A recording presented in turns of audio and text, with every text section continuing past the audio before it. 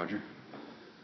A wonderful reminder here at Christmas time that while we think of baby Jesus, we must also remember that He is the great I Am, and that's what we are truly celebrating. Let us pray.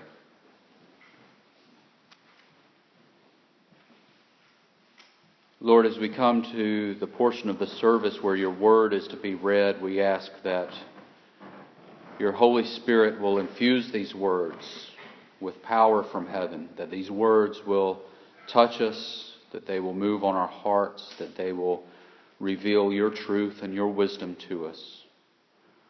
Lord, we ask that you clear away any distractions that compete for our attention, that you clear away any thoughts that gather in our minds that will distract us from you.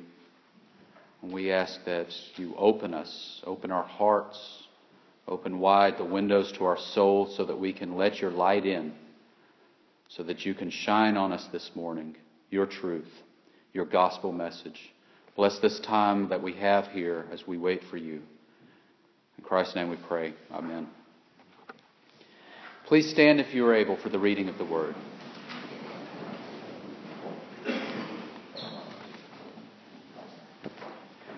Our scripture lesson today comes from 1 Corinthians chapter 13, verses 1 through 13. If I speak in the tongues of men and of angels, but have not love, I am a noisy gong or a clanging cymbal. And if I have prophetic powers and understand all mysteries and all knowledge, and if I have all faith so as to remove mountains, but have not love, I am nothing. If I give away all I have, and if I deliver up my body to be burned, but have not love, I gain nothing. Love is patient and kind. Love does not envy or boast. It is not arrogant or rude. It does not insist on its own way. It is not irritable or resentful. It does not rejoice at wrongdoing, but rejoices with the truth. Love bears all things, believes all things, hopes all things, endures all things. Love never ends. As for prophecies, they will pass away. As for tongues, they will cease. As for knowledge, it will pass away. For we know in part, and we prophesy in part. But when the perfect comes, the partial will pass away. When I was a child, I spoke like a child. I thought like a child. I reasoned like a child. When I became a man, I gave up childish ways. For we see in a mirror dimly, but then face to face. Now I know in part, then I shall know fully, even as I've been fully known. So now faith, hope, and love abide, these three. But the greatest of these is love. This is the word of God for the people of God. Thanks be to God. You may be seated.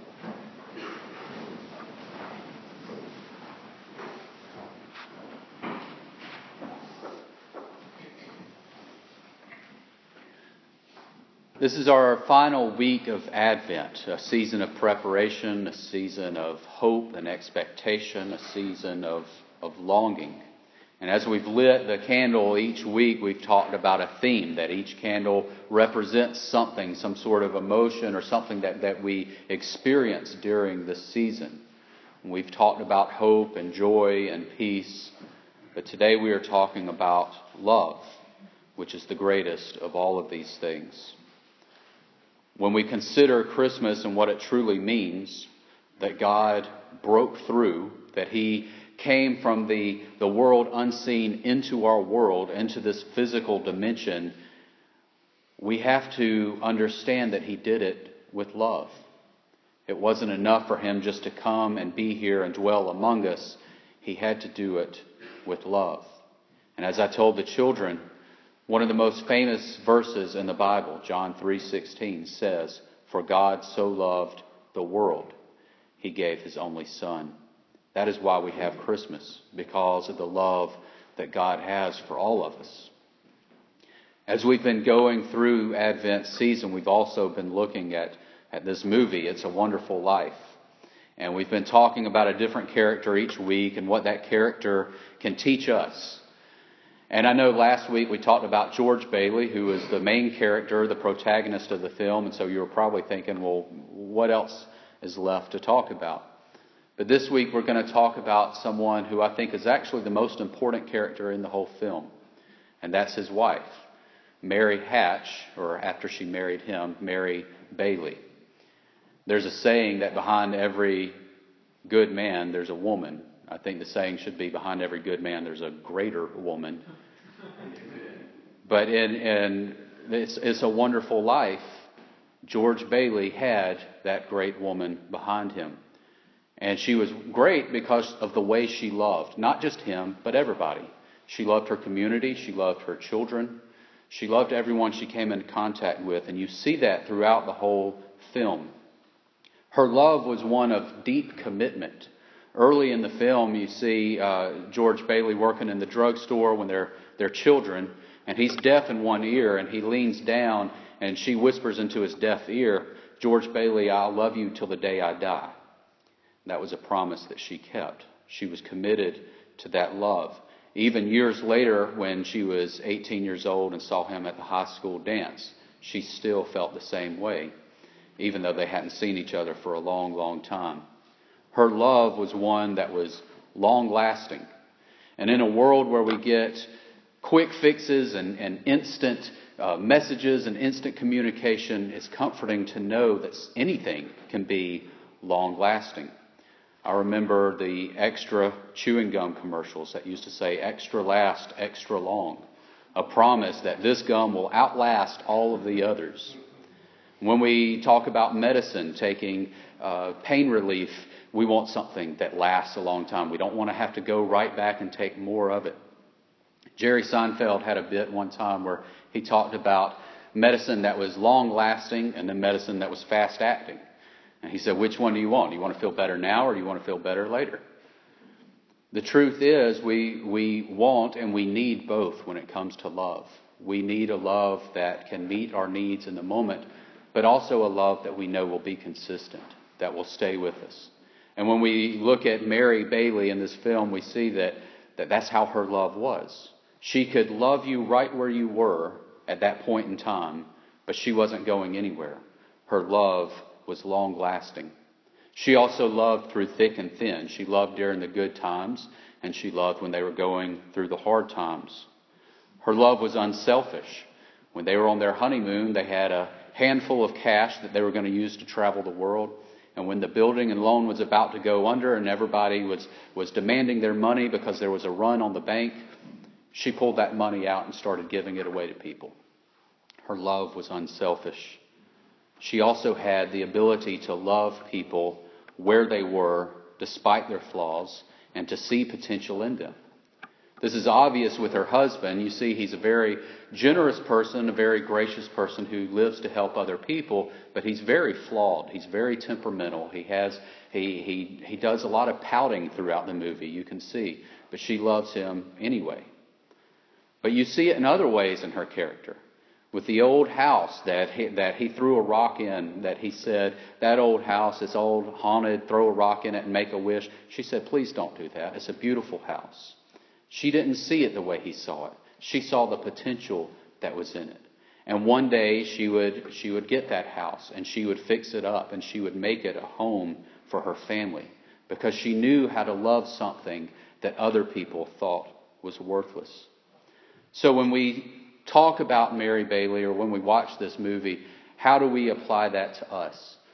I know when a man watches a movie, he's not usually looking at one of the supporting characters, particularly a woman character, and thinking, how can I be more like her? In the same way that women probably don't relate to male characters too often. But we can all pull lessons from Mary Bailey because the love that she had throughout the film was a Christ-like type of love.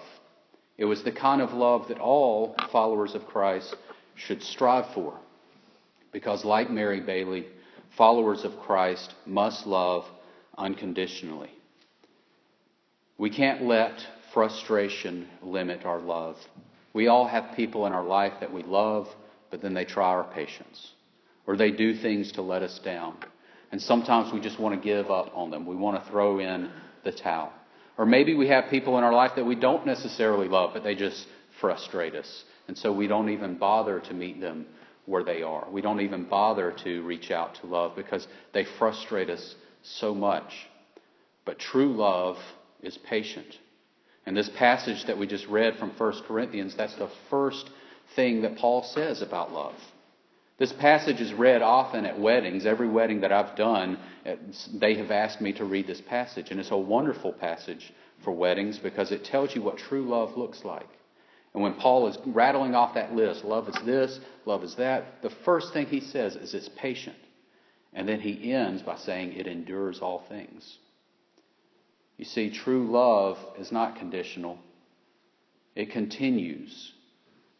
A person who offers true love offers it through the thick times, through the thin times, and they offer it even when they are frustrated.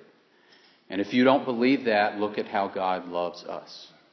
Look at what Christmas means. It means that after He created the world and He created humanity and placed them in a wonderful garden to live in, and then they rebelled against Him. And after He spared Noah and his family through the flood, they continued to rebel against Him. And after that, when He gave them judges and kings, when He spoke to them through prophets, when He delivered Israel from slavery to Egypt, they continued to rebel against Him. They continued to reject Him. But even through it all, He continued to love. So much that He eventually just broke through and sent His Son to be here among us. Think of how frustrated God must have been with humanity. But He continued to love us anyway. Followers of Christ must also love sacrificially. Whenever you give someone or something, or you do something for someone that you care about, it feels good. You don't really count the cost like you would in other circumstances or other situations. I know whenever I do something kind for my children or give them something, I never make a mental note in my mind of, okay, well, they're going to owe me this much one day when they repay me for this. I'm glad to do this for them. I'm glad to sacrifice for them because I love them and I care about them. And we all have people in our lives that we care about, that we love, and that we would gladly sacrifice for, we would gladly be there for, without counting the cost. But the trick is to love sacrificially even those people that it's more difficult to do that for. To find more people in our life to give for, selflessly, relentlessly, and tirelessly. Paul says love does not boast. That means love doesn't want credit. It doesn't want anything back. And that the perfect indication of that is the first Christmas, when God so loved the world that He gave His Son. There's nothing we could ever do to repay God for that. He gave us the ultimate gift because His love was so strong and so powerful. All we can do is receive it and then love others with the same love. It says God so loved the world. It doesn't say God so loved the people of Israel. It doesn't say God so loved the people who obey Him. God so loved the people who would eventually come around to accepting Him. It says God loved the world. He gave His Son for the whole world. And if He loved the whole world, then we must too.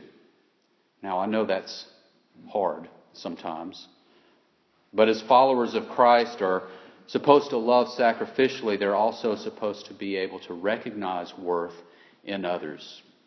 And that doesn't mean we go around looking for people to fix. But it means that we see people for who they are and we recognize the worth that God put there in them. Just as Mary Bailey looked at that house and said, it's a lovely home.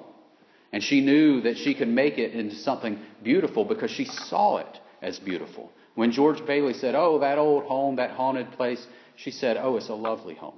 She didn't see it the same way he did.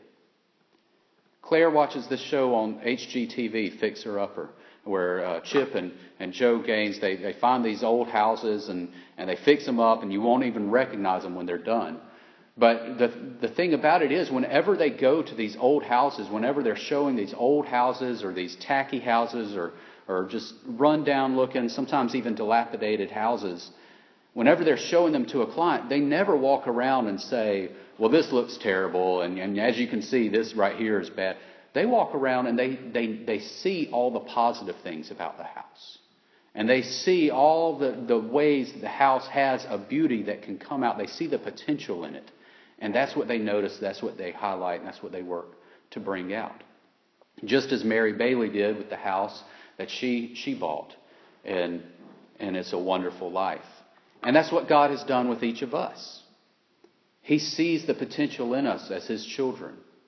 And with His love, He tries to bring that out. And so if we're to share that love with other people, we also have to be able to recognize the potential that each one of us holds. We must learn how to love if we are going to be Christ-like. The word Christian means little Christ. We are God's representatives. We are Christ's representatives in the world.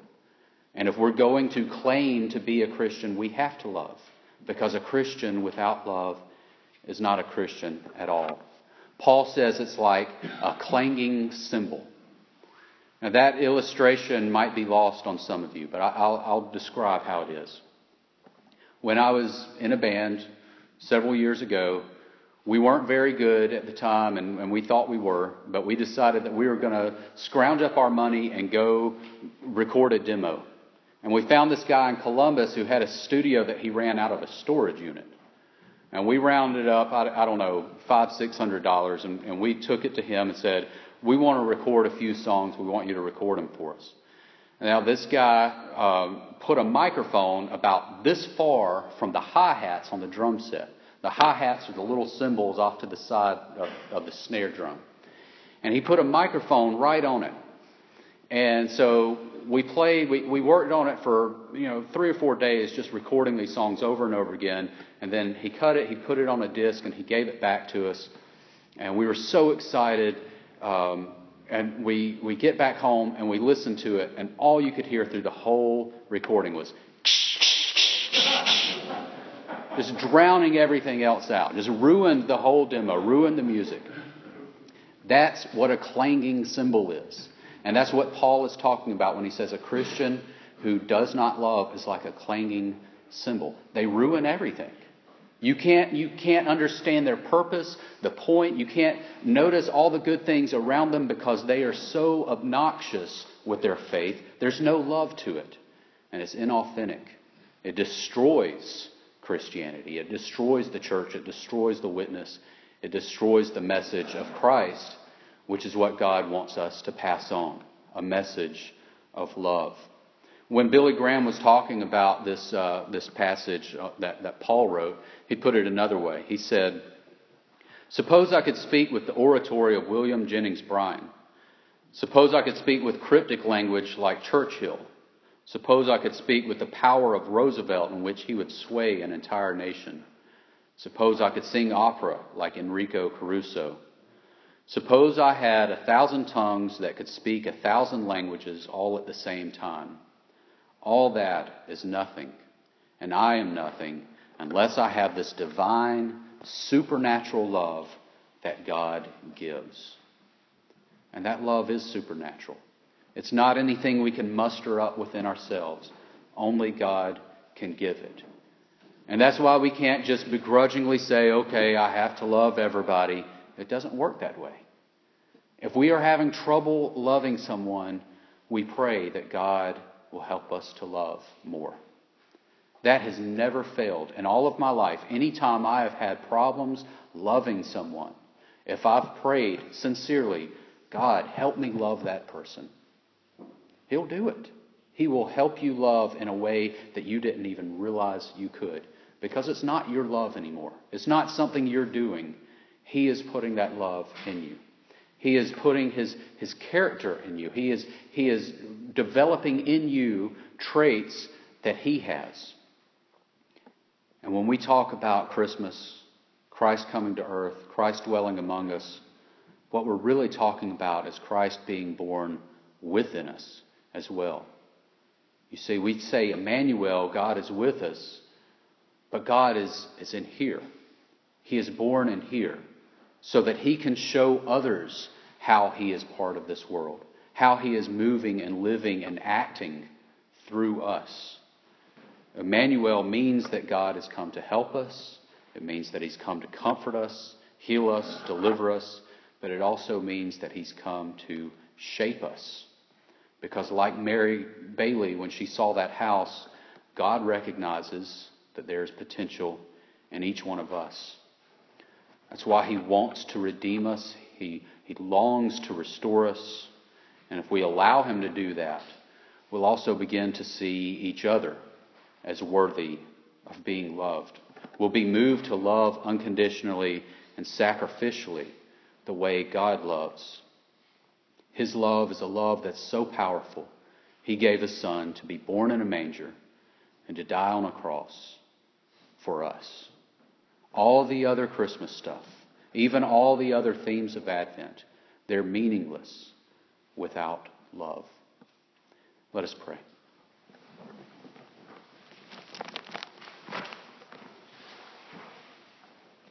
Lord, first of all, we thank You for the love You have shown us, for the amazing love that You've extended to us. The love that You showed the whole world, not just us, but the whole world when You sent Your Son. Thank You.